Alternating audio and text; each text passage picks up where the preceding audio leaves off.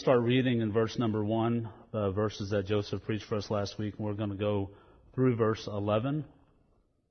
We will focus on verses 3 through 9 for today. 2 Peter chapter 1. Simeon and Peter, a servant and apostle of Jesus Christ, to those who have obtained a faith of equal standing with ours by the righteousness of our God and Savior Jesus Christ. May grace and peace be multiplied to you in the knowledge of God and of Jesus our Lord. His divine power has granted to us all things that pertain to life and godliness through the knowledge of Him who called us to His own glory and excellence, by which He has granted to us His precious and very great promises, so that through them you may become partakers of the divine nature, having escaped from the corruption that is in the world because of sinful desire. For this very reason, make every effort to supplement your faith with virtue, and virtue with knowledge, and knowledge with self-control, and self-control with steadfastness, and steadfastness with godliness, and godliness with brotherly affection, and brotherly affection with love.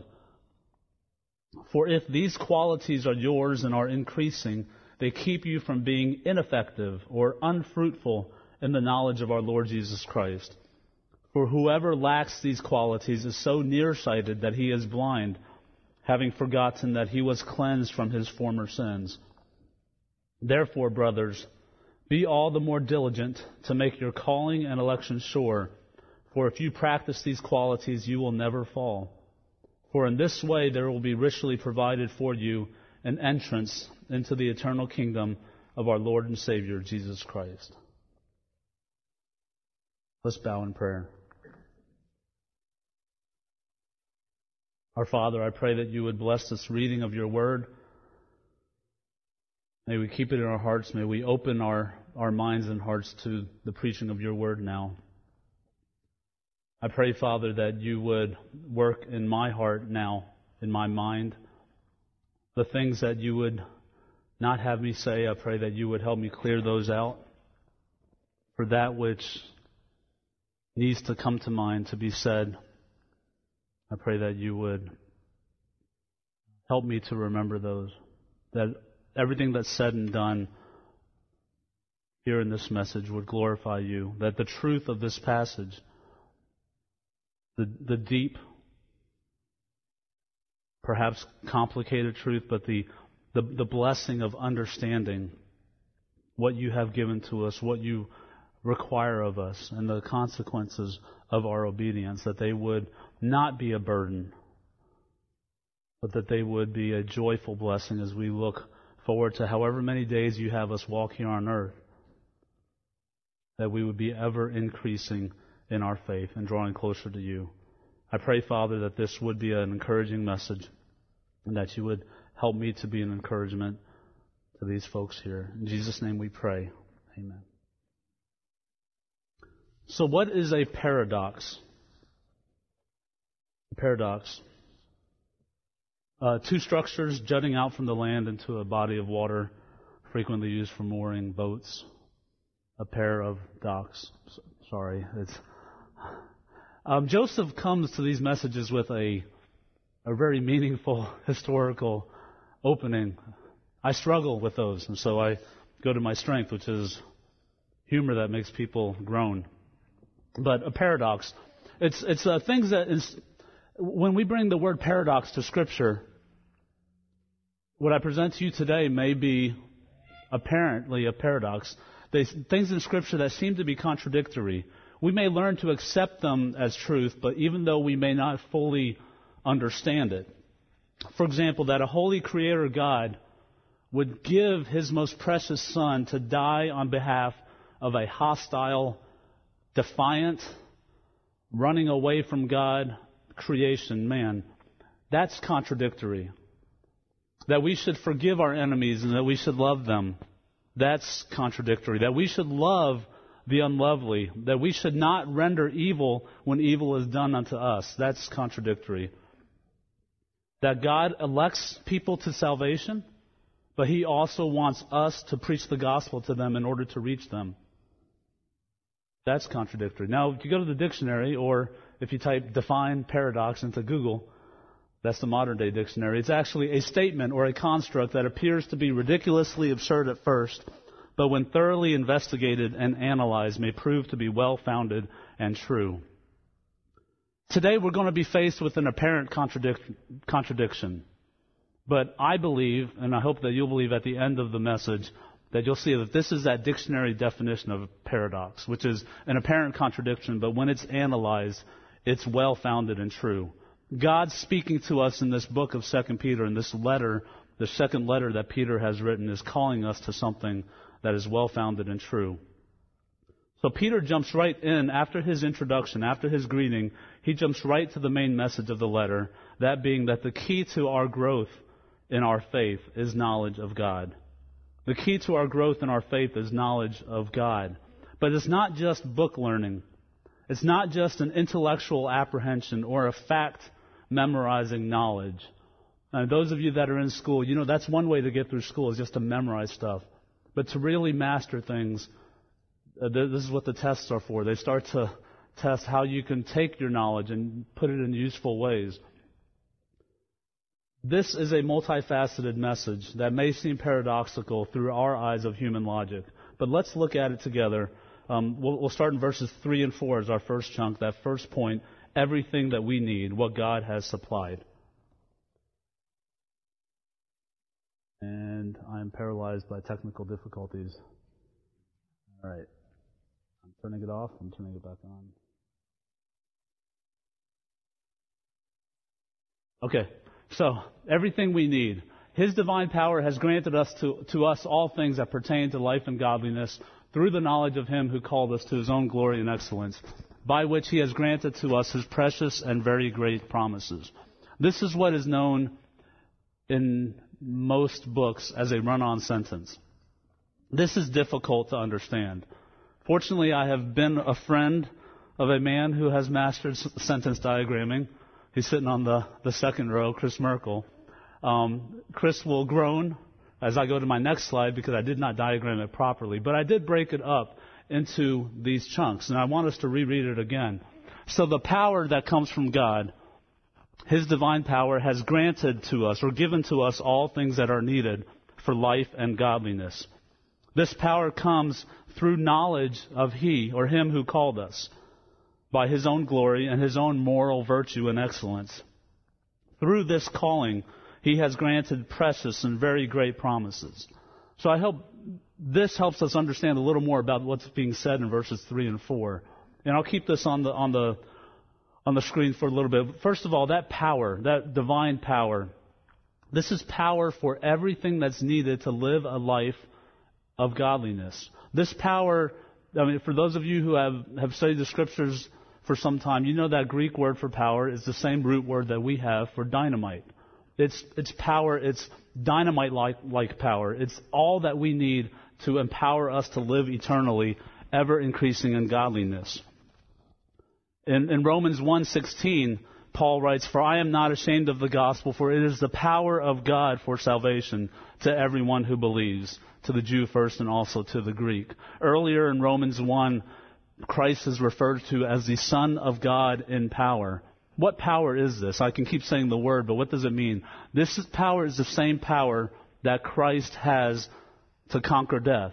This power is the same power that Christ has to reclaim lost sinners, to overcome the curse of sin.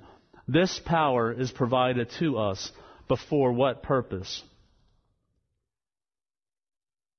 So it's provided to us for life and godliness. And let's look at these words that are coupled together. The word life denotes a meaning of life, a real and genuine, active and vigorous life devoted to God in the portion, even in this world, of those who put their trust in God. But after the resurrection, to be consummated by new accessions, among them a more perfect body, and to last forever. So this is eternal life. It's a life that starts now and ends never. This is the life that we are being given the power to live. What type of life is it? Let's look at the second pair of that. Life and godliness. The word for godliness is literally good worship. It's also translated as piety, not a word we use that often in a positive sense, but piety. It summarizes the behavior that's expected of Christians who have come to know God. So we are being given the power to live an eternal life, ever increasing in godliness and good worship. God has made available to us all that we require. I'm going to keep saying that because that's the main point of this first section, that we have been given everything we need to live a life of godliness. Also, those words, life and godliness, are interesting. One perspective is that life is an internal concept. God grants us eternal life that begins at the point of conversion and rejuvenation. That's inside us. Godliness, virtue, is something that is seen externally. It's a manifestation of that internal life. If it's not a manifestation, if it doesn't come from within, it's just acting, isn't it? Isn't it just pretending to be alive? If I were to pepper my language with hip-hop terms and go to Nathaniel's store and buy a bunch of skater clothes, that would not make me cool. It would make me someone to be pitied. It does not come from within. I am not a skater. I don't even know if that's a term. I am not that sort of person. I can try to be. No one here wants to see that. But life is given to us and it's internal. The godliness that comes from that internal life, from that internal change, that rejuvenation, is a changed life. Now, there's a specific conduit. If we look at that next section, through the knowledge of Him who calls us to His glory and excellence. Here in verse 3, we see that first word, knowledge. Now, we saw it back in verses 1 and 2, but I'm comparing verse 3 to verse 5.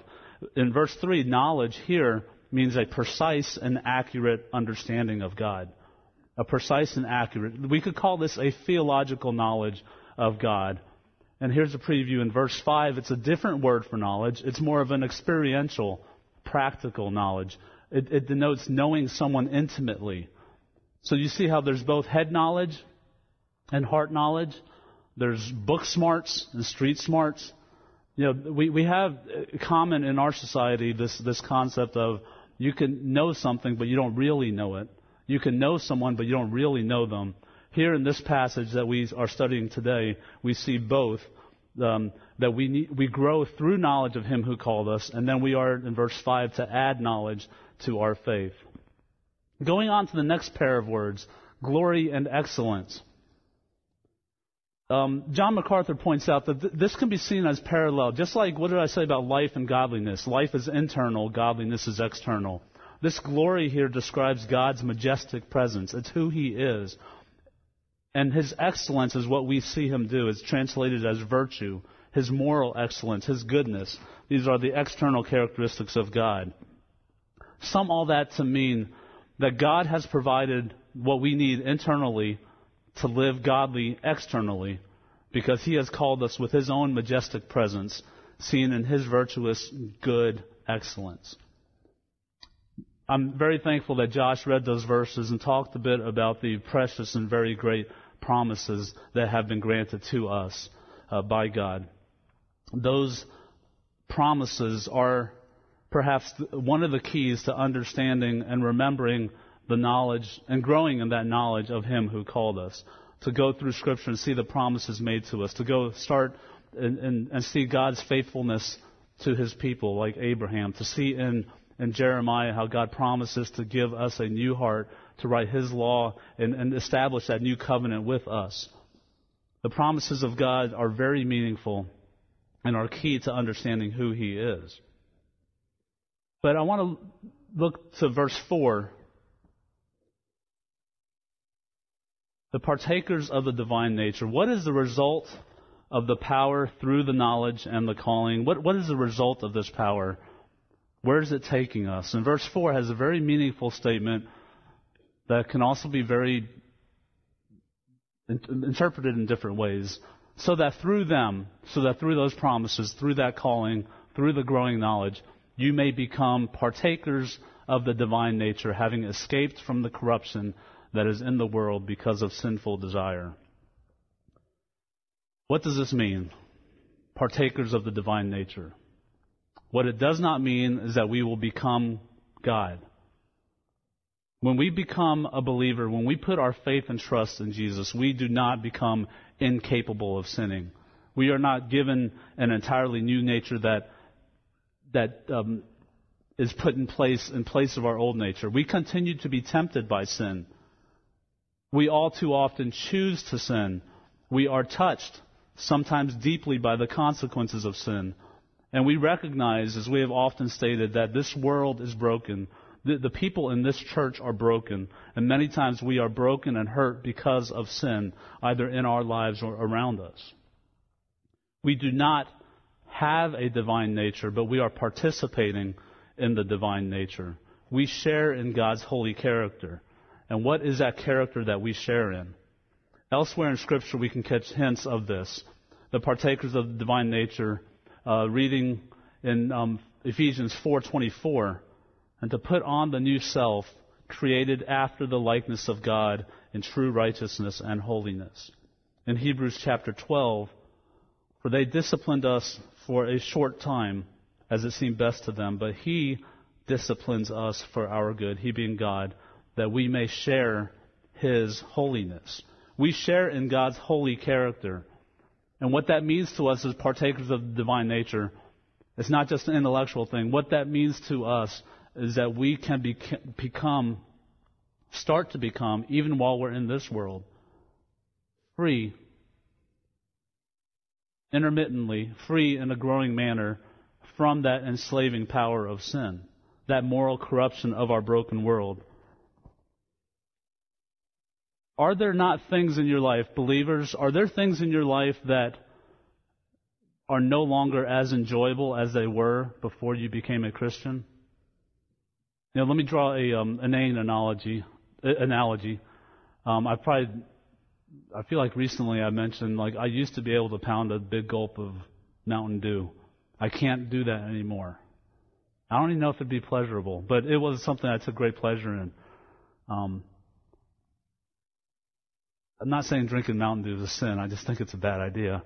But for the believer, aren't there things that we used to enjoy that we are no longer able to partake in as God is transforming our hearts, as the Holy Spirit is speaking to us of how that grieves God, how that is not good for our growth?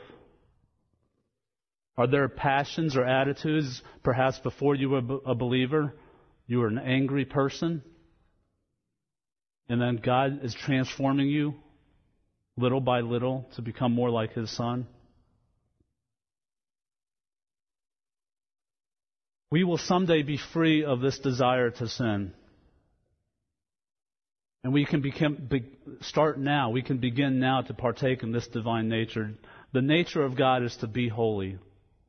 And He says in the previous book that we studied earlier in 2014, 1 Peter 1, look at the verse 15. That is, He who called you is holy, you also be holy in your conduct, since it is written, you shall be holy, for I am holy. What we have now in this life, while we're walking here on earth, we have glimpses, we have portions of our life where God allows us and helps us and empowers us to have victory over sin. These are partaking in the divine nature. When we get to heaven, we've said this before from this pulpit, one of the most wonderful things about heaven will not just be seeing people who have gone before. It will be seeing our Savior.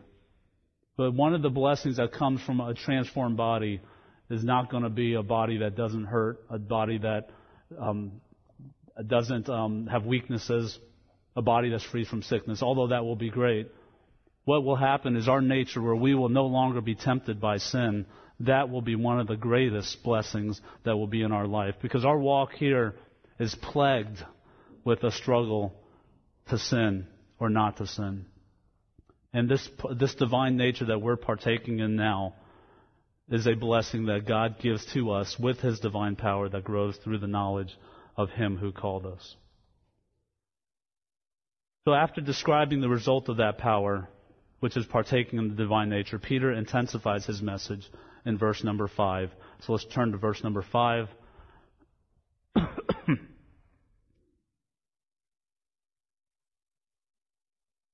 And let's read, "For this very reason, make every effort to supplement your faith with virtue, and virtue with knowledge, knowledge with self-control, self-control with steadfastness, steadfastness with godliness, godliness with brotherly affection, and brotherly affection with love. For this very reason." Obviously, that points back to verse 4. It points back to the fact that we have become partakers of the divine nature. Because of this is so very strong that Peter is just jumping in and hammering it. Because of this reason, make every effort. Don't drift into this. Don't just meander your way into this. Make every effort. You're not going to be able to accomplish this without action. You're not going to be able to accomplish this supplementing of your faith by standing still and being passive. Make every effort. When I read this, the image popped to the mind. So my daughter Kendall was able to run in the cross-country team this fall, and so I attended races, and I've never been part of cross-country. So these runners run a 5-kilometer race. They're taught, or they learn, to pace themselves as they go. But as they come in what we all know is the home stretch, they put forth every effort. They're taught, leave nothing on the course. Leave no energy there. Expend it. Be able to finish the race, but expend it. And I took this picture in September of a race, and the intensity of these runners just struck me. The young man in green is a teammate of Kendall's, but I learned throughout the season, the home stretch was his place. After I took this picture, his head went back, and he started yelling with intensity as he was running. May not be the best technique to expend oxygen, but his very fiber of his being was being put forth. You can see even the other runners, the runner from Liberty, the kid next to the one in green, he's like completely off the ground. These guys are coming. They have about 100 meters left before the end. They are putting forth every effort. And I believe this is what Peter's calling us to do. Put forth this type of effort in our supplement of our faith. Put forth this type of effort. Now, we may begin to start feeling some cognitive dissonance here. We just finished saying, you have everything. I've given you the power to live in godliness. And then Peter follows that up with, but make every effort for that very reason. So we'll continue to build the paradox, and then we'll address it. Make every effort. What does that mean? That image came to mind. That those guys were making every effort, but that word means a zeal, an earnestness. This is not a hobby. This is not something that is pursued when there's time. There's diligent haste in making every effort. This is a very plain, I believe, explanation of the attitude that we are to undertake into the following command, the coming imperative, which is to build upon our faith. If you're a football fan, if you're a sports fan at all, you know there's a list of banned substances. If you're an Oregon fan, you really know there's a banned substance that is affecting your team. But on the opposite of that, this is like a list of supplements that we not only should add, but that we must add. We also need to add these to our faith. And notice that while Peter, in his writing, you could view it as like a staircase of supplements, like start with faith, and then after you've taken all your faith, then add virtue, and after you've completed the virtue supplements, then go on to knowledge. I think a careful examination shows this is not the case. This is not a finish one then do the other. This is like add all these supplements, take them all at the same time. And to continue with that football analogy, football players in particular, they're not taught as they're growing up, okay, I want you to work on your strength. You're going to do nothing but lift weights. We're not going to worry about running. We're not going to worry about agility. We're not going to worry about stamina. We're just going to build your upper body strength. No, football players are taught to increase their progress, their capabilities in all these areas of agility. They have exercises that help them with strength. They have exercises that help them with the quick twitch muscles, with their bulk muscles that they'll need. All these things are worked on at the same time. And that same mentality is how we are to approach these supplements to our faith. I want to move through these and talk about each one and maybe provide some other words that may help us for these to take hold. But these 8 things are also not the comprehensive list, like if you only add these, then you're good. These are the things that Peter sought to see the readers of his letter to grow in. But it starts with faith, and appropriately this list does end with love. The faith mentioned here is the same as verse 1. The faith in verse 1 obtained by the righteousness of our God and Savior Jesus Christ. Without faith, we cannot be reconciled to God. Without faith, as Josh said, we do not receive the promises and believe in them. This faith is the faith necessary to be saved. To see our need of a Savior, to see that you're a person that needs a Savior, is indeed a gift from God. Because I believe we can go through this life believing that we're okay, not recognizing perhaps the danger that we're in. And to see that we have a need of a Savior, and then when God gives us that faith to believe in Him, that is a true foundational gift.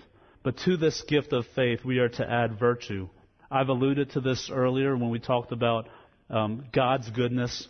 This same word is translated moral goodness or moral excellence. We also need to add goodness and godliness to our faith.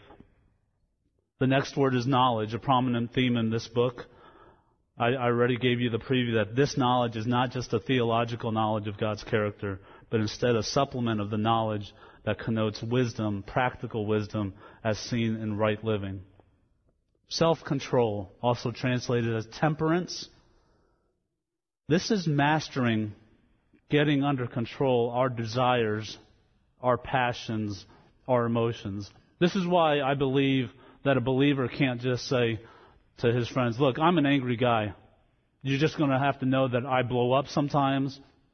Parentheses, you guys deal with it, and then I'll calm down. That is not growing in godliness to let other people know this is just what you have to deal with. It may be overly emotional, overly fearful. Whatever your passion or your desires are, each of us have a propensity that we have to examine and put before God as to whether this is something that He wants to work with us on. I don't believe we are called just to wallow in whatever emotional personality or lack of emotional personality that we've been given. But we are to have self-control and not be a slave to our passions. Steadfastness, also translated as patience, sustaining, perseverance.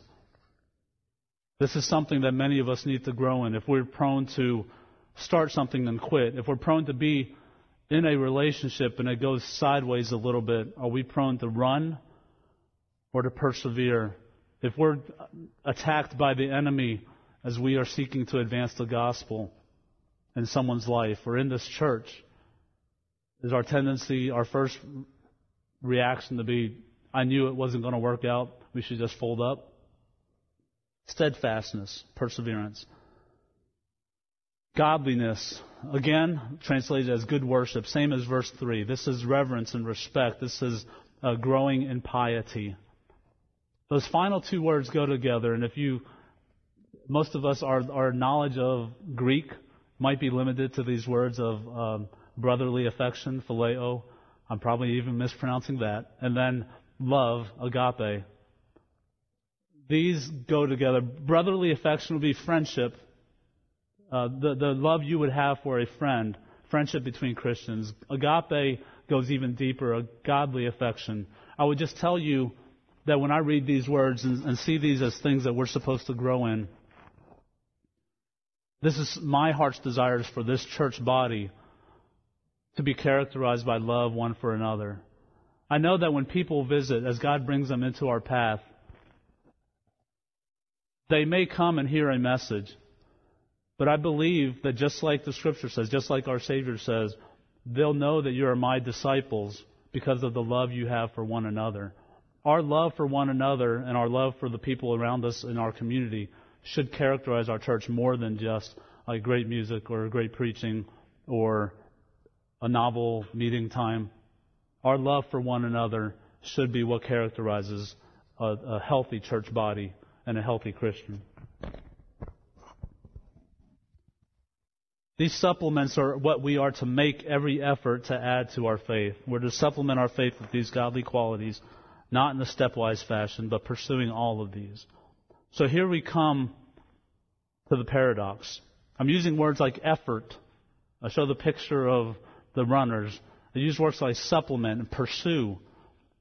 But how does Peter's emphasis on our own effort in verse 5 fit with the overall New Testament emphasis of the Spirit being the one who sanctifies us? And this is the main, or perhaps sole point that if you remember one thing today, I want you to focus on these next few minutes. Isn't our sanctification something that God does in us by His Spirit? How is our effort to be seen as crucial? Now, this paradox is not a new question, if that's helpful at all. We're not the first group of Christians to look at these verses and say, how do these go together? Actually, more frequently, we'll see a passage here that talks about God working in us, and then we'll see another passage, and I'll show you in a minute, just right next to each other, you are to work out your own salvation. So the paradox has 2 points. One, God does provide us power to grow in faith and godliness through the Spirit's working in us as He indwells every believer. That's really small. So if you go to Romans 8 and you go to Philippians 2, I've chosen 2 passages that contrast each other. On the left side, in the kind of gold text, I've emphasized the first part, which is that God is the one that works in us. God has done what the law, weakened by the flesh, could not do.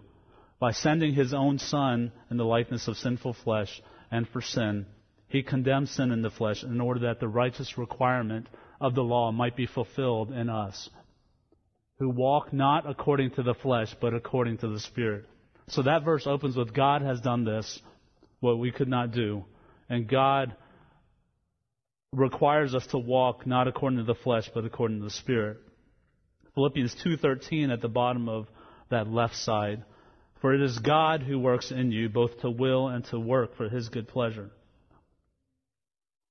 Now, if you focus just on the left side of the screen, to only emphasize those verses without considering others is theologically incorrect. There's a couple common errors that can happen if we only focus on God doing the work. Number one, it can lead to a passive approach of becoming holy. Let go and let God is a familiar and oft-spoken slogan for those who might see their only role as resting on this partial truth. This can be a common trap for believers today and in Peter's time. It can lead to a lackadaisical attitude that towards our pursuit of godliness that presumes upon God's grace. We throw that phrase around sometimes. We're presuming upon God's grace. I think in our language, it's almost like taking it for granted. If you presume upon someone's hospitality, you're taking it for granted. You're taking advantage of it. We would presume upon God's grace if we do not pursue godliness. We can become satisfied. There may be people here who can become satisfied with just being saved. After all, that's the most important thing, is to make sure your eternal destination is settled, isn't it? So maybe just being saved is enough. This attitude of being overly passive can be manifested with a lack of spiritual growth, interest, a lack of fruit, studying God's Word, loving God's Word, fellowshipping with other believers. In my mind, I see as an opposite to that cross-country homestretch, I see this picture of drifting. And back when I grew up in Louisiana, there was a pastime. It's not a sport, but you go down to the river, you get a big black inner tube, you take it into the river, and then you float for like 4 or 5 hours. And there's a bus service that drops you off and then picks you up. Maybe there wasn't much to do in Louisiana, but it's something I did in high school and junior high, and it was fun. I mean, you're in a river. There's some points in the river where you're like just so shallow that you have to get up and walk. You look forward to branches because they make rapids. It's drifting. There's no effort. But that is not the call that we have. Drifting, we're not going to drift towards holiness. we're going to drift away from that. So one common error is this very passive approach. Another common error could be a libertine approach to Christian living. Another manifestation of this skewed view of just focusing only on the left side of the screen is the attitude, perhaps summed up, if God has saved me from sin, and if I'm righteous before Him, there's nothing I can do to earn His condemnation. If God has saved me from sin and I'm righteous before Him, I'm justified. There's nothing I can do to earn His condemnation. While that is theologically true, it's not the complete story. And Peter was combating false teachers who were teaching this, like that we can adopt an ungodly lifestyle. We can pursue an improper liberty. The French philosopher Voltaire once said, God will forgive. That's His job. As if it doesn't matter how I live. I know God's a God of forgiveness. He'll forgive everyone at the end time. I mean, that's stated in our time by religious leaders such as Rob Bell, that there's just a universal forgiveness that's going to come to all men. Each sin can be seen as just another opportunity for God's grace to be seen. But Paul countered that when he said, shall we sin more that grace may abound? This is a common error that can come when we don't look for the entire truth of this paradox. So this first part is the left side of the screen, that God indeed does give us everything we need to live in faith and godliness. But what's the second part? It comes in verse 5, making every effort. Simultaneously, believers are required to pursue holiness, and we are to expend effort in doing so. We read earlier from 1 Peter 1, where it says, be ye holy, for I am holy. But looking on this side of the screen, and notice that these are in the same area, Romans 8, 3 and 4, and then Romans 8, 12 to 13, Philippians 2, 13, Philippians 2, 12. The key words in Romans 8, 12 to 13, by the Spirit you put to death the deeds of the body. There's an action that's taken with the Spirit's help. We're putting to death. We're actively putting off the deeds of the body. In Philippians 2, work out your own salvation with fear and trembling. So this provides more of the whole picture, especially those verses in Philippians. Work out your salvation with fear and trembling, for it's God who works in you. But to only emphasize this part of the screen, to only emphasize I have to work hard, I have to do these things, can lead to the opposite of libertine living, that being legalism. I still like the definition of legalism as being any behavior, attitude, or action that's done with the motivation of earning God's saving favor. This can come in the form of someone who cannot understand how God's grace saves us and say, there must be more. God sent His Son to die for me and pay the penalty for my sins so that I could be redeemed to Him. It's too good to be true. I mean, we've all learned that when people call us or send us spam email. It's too good to be true. You can't stay at home and work 2 hours a day and make a bunch of money.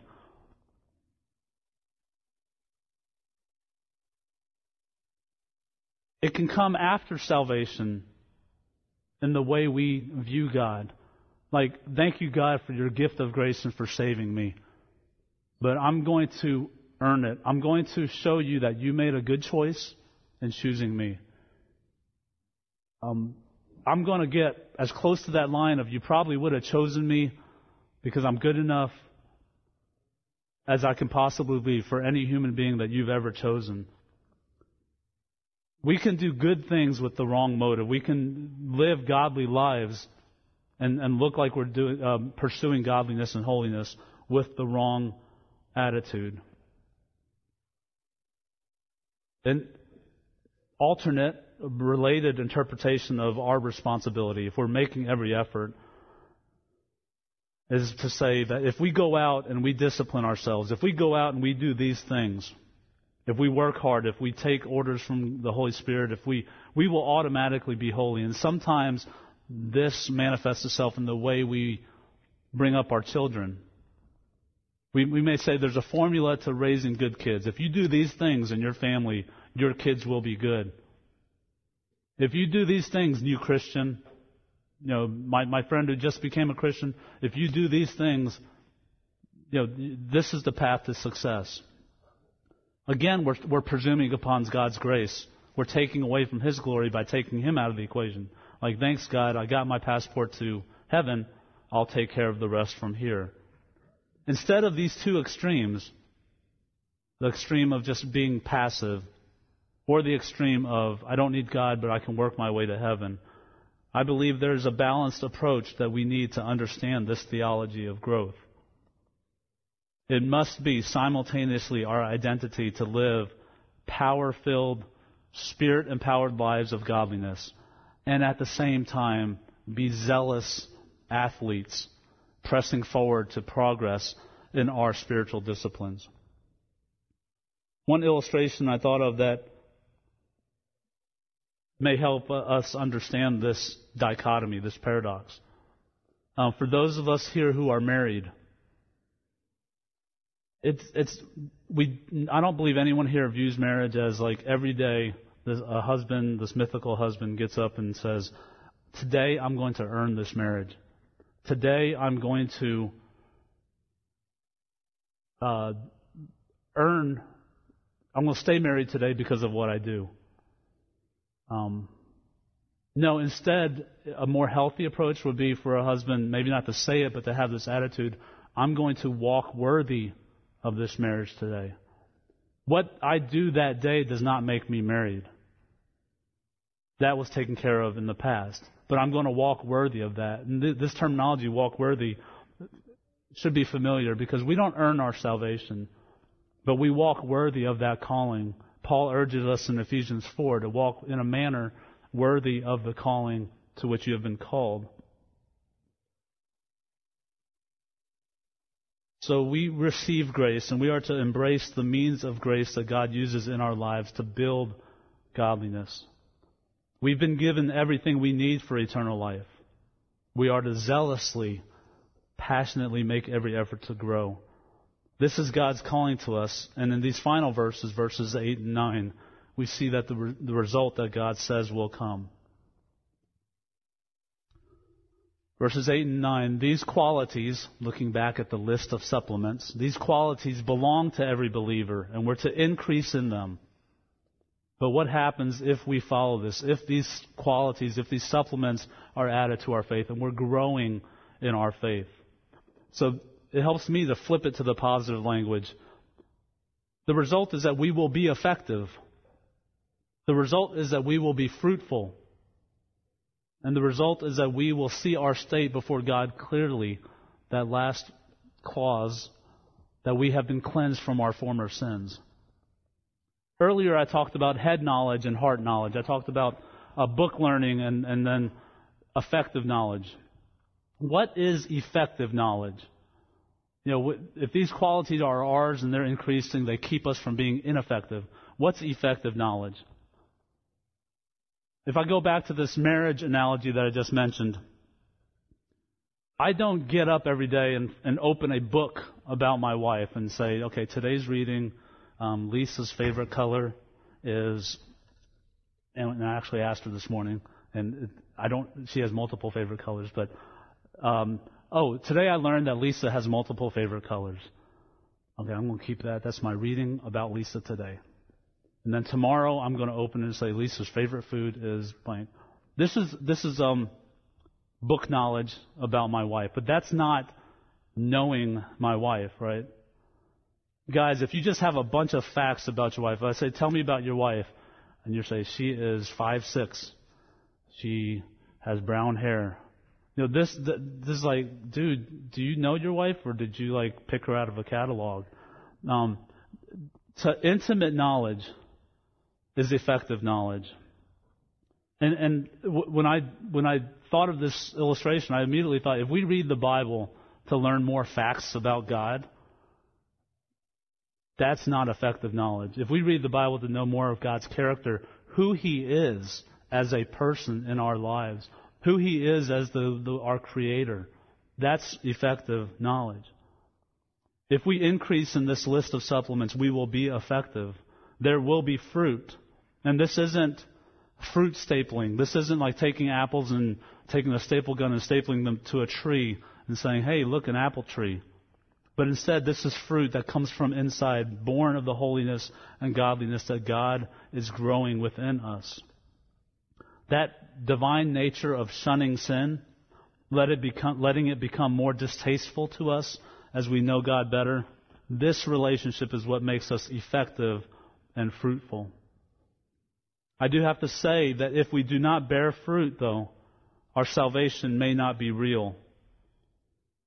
If these qualities are not ours and we are unfruitful, we may be deceiving ourselves. And I say this not to cause anxiety for the one who might be plagued by Satan's hissing voice that maybe you're not saved.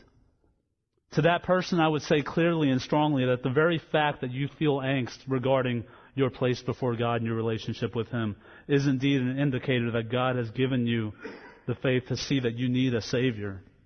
Instead, I'm speaking to those among us who might be self-righteous, intellectually accepting the fact that there's a God, intellectually accepting the fact that there is an afterlife. And yes, eternal destination in heaven is probably better than hell, and so I'll sign up.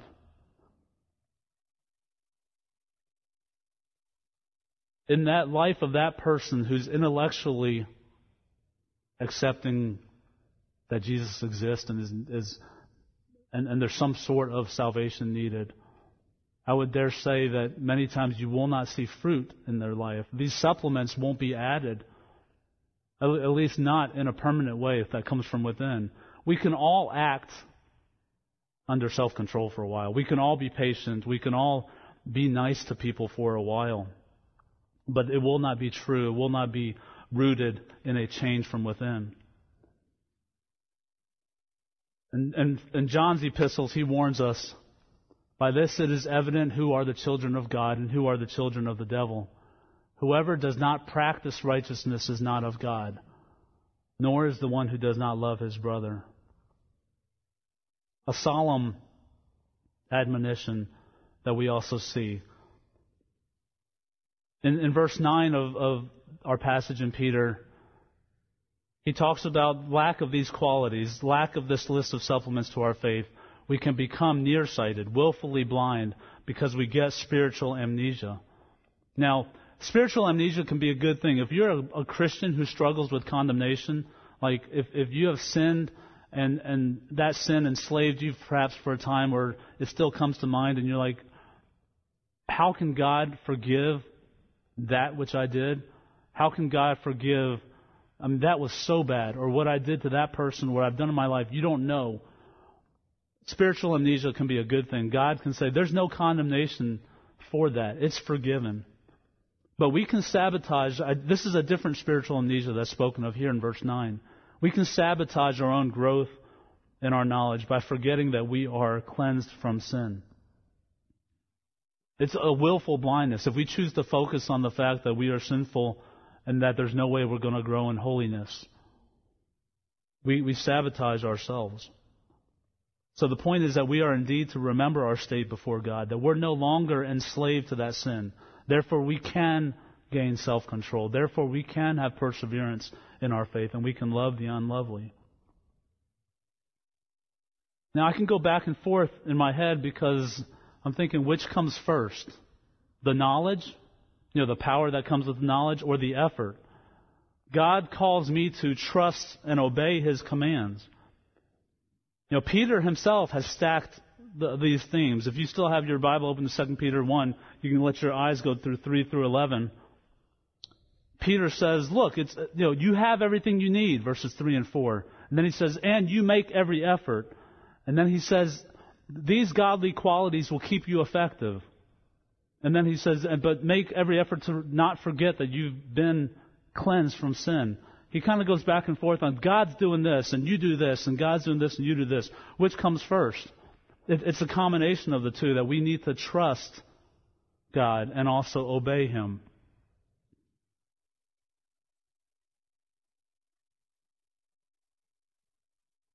It's 2015 now. More wisdom like that will come from me as I speak. It's 2015. 30 years ago, 1984, it's hard to believe, in 30 years, a movie came out called Karate Kid. And those of you who are my age, I mean, you remember it. As Mr. Miyagi befriended Daniel-san, he told him that he would train him for the All-Valley Karate Tournament. I mean, if you haven't seen it, go figure out how you can still see this 30-year-old movie. But he would train him so that he wouldn't get beat up anymore. And then when Daniel came for the training, he was instead given tasks to paint the fence, wax the car, sand the deck.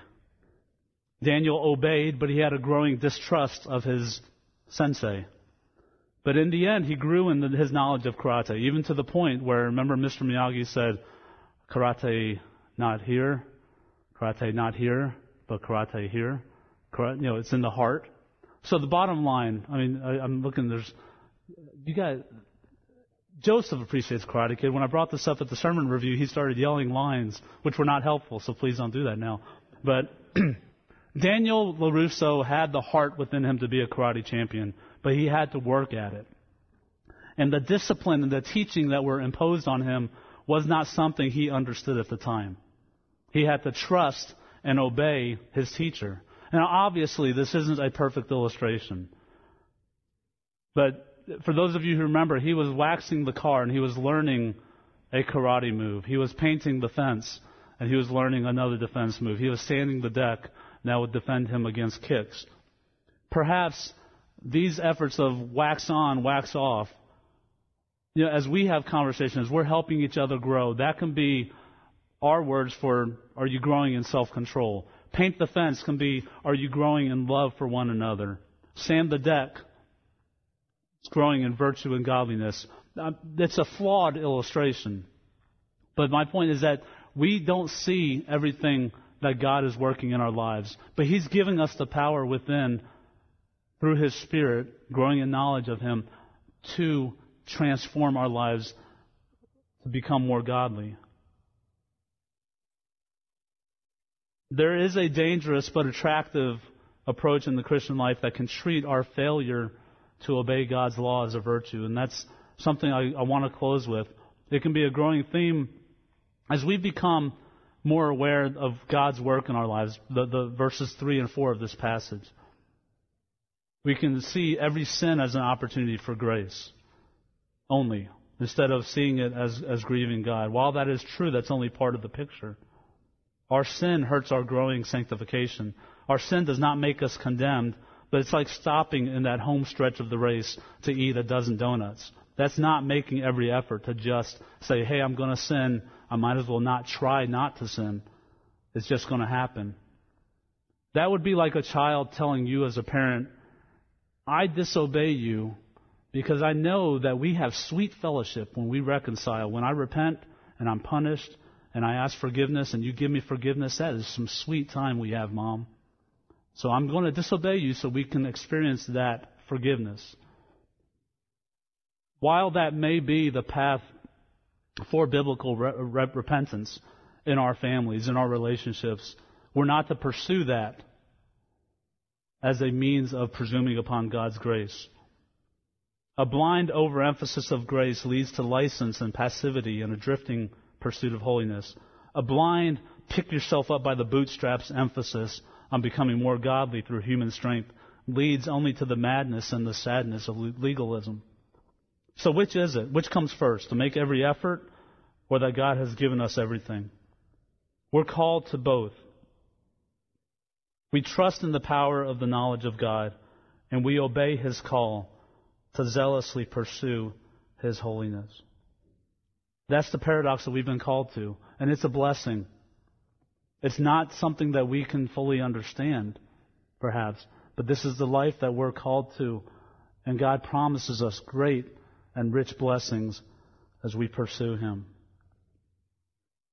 Our Father, we pray that these words, which no doubt have been flawed in presenting these truths from your Word, that you would put your Spirit with them, behind them, that the truth of your Word would transcend the message, that the things that need to take root in our hearts, perhaps something different for each person here, that you would work and you would speak. There may be those here who do not even understand this terminology of growing in knowledge of you who called us and the great promises that have been given. For that one, I pray, Father, that you would give that gift of faith to see their need of a Savior. For those of us who are walking, seeking to follow you, pray that you would help us to look beyond slogans and short Twitter summaries of great truths and see what you have for us in your word, to see the full picture of your grace and your call to holiness. May that give us hope, not a burden, but a joyful pursuit of holiness, knowing that growing in that intimate knowledge of you will bring us the greatest fulfillment. And we look forward to that day, Father, when we're not just partaking in the divine nature, but we are with you, we are like you, and we no longer struggle with sin. I pray for each of us that our struggle with sin would be something that we simultaneously give to you and ask you to work in us, in our lives, to become more and more free from sin each day. In Jesus' name we pray. Amen.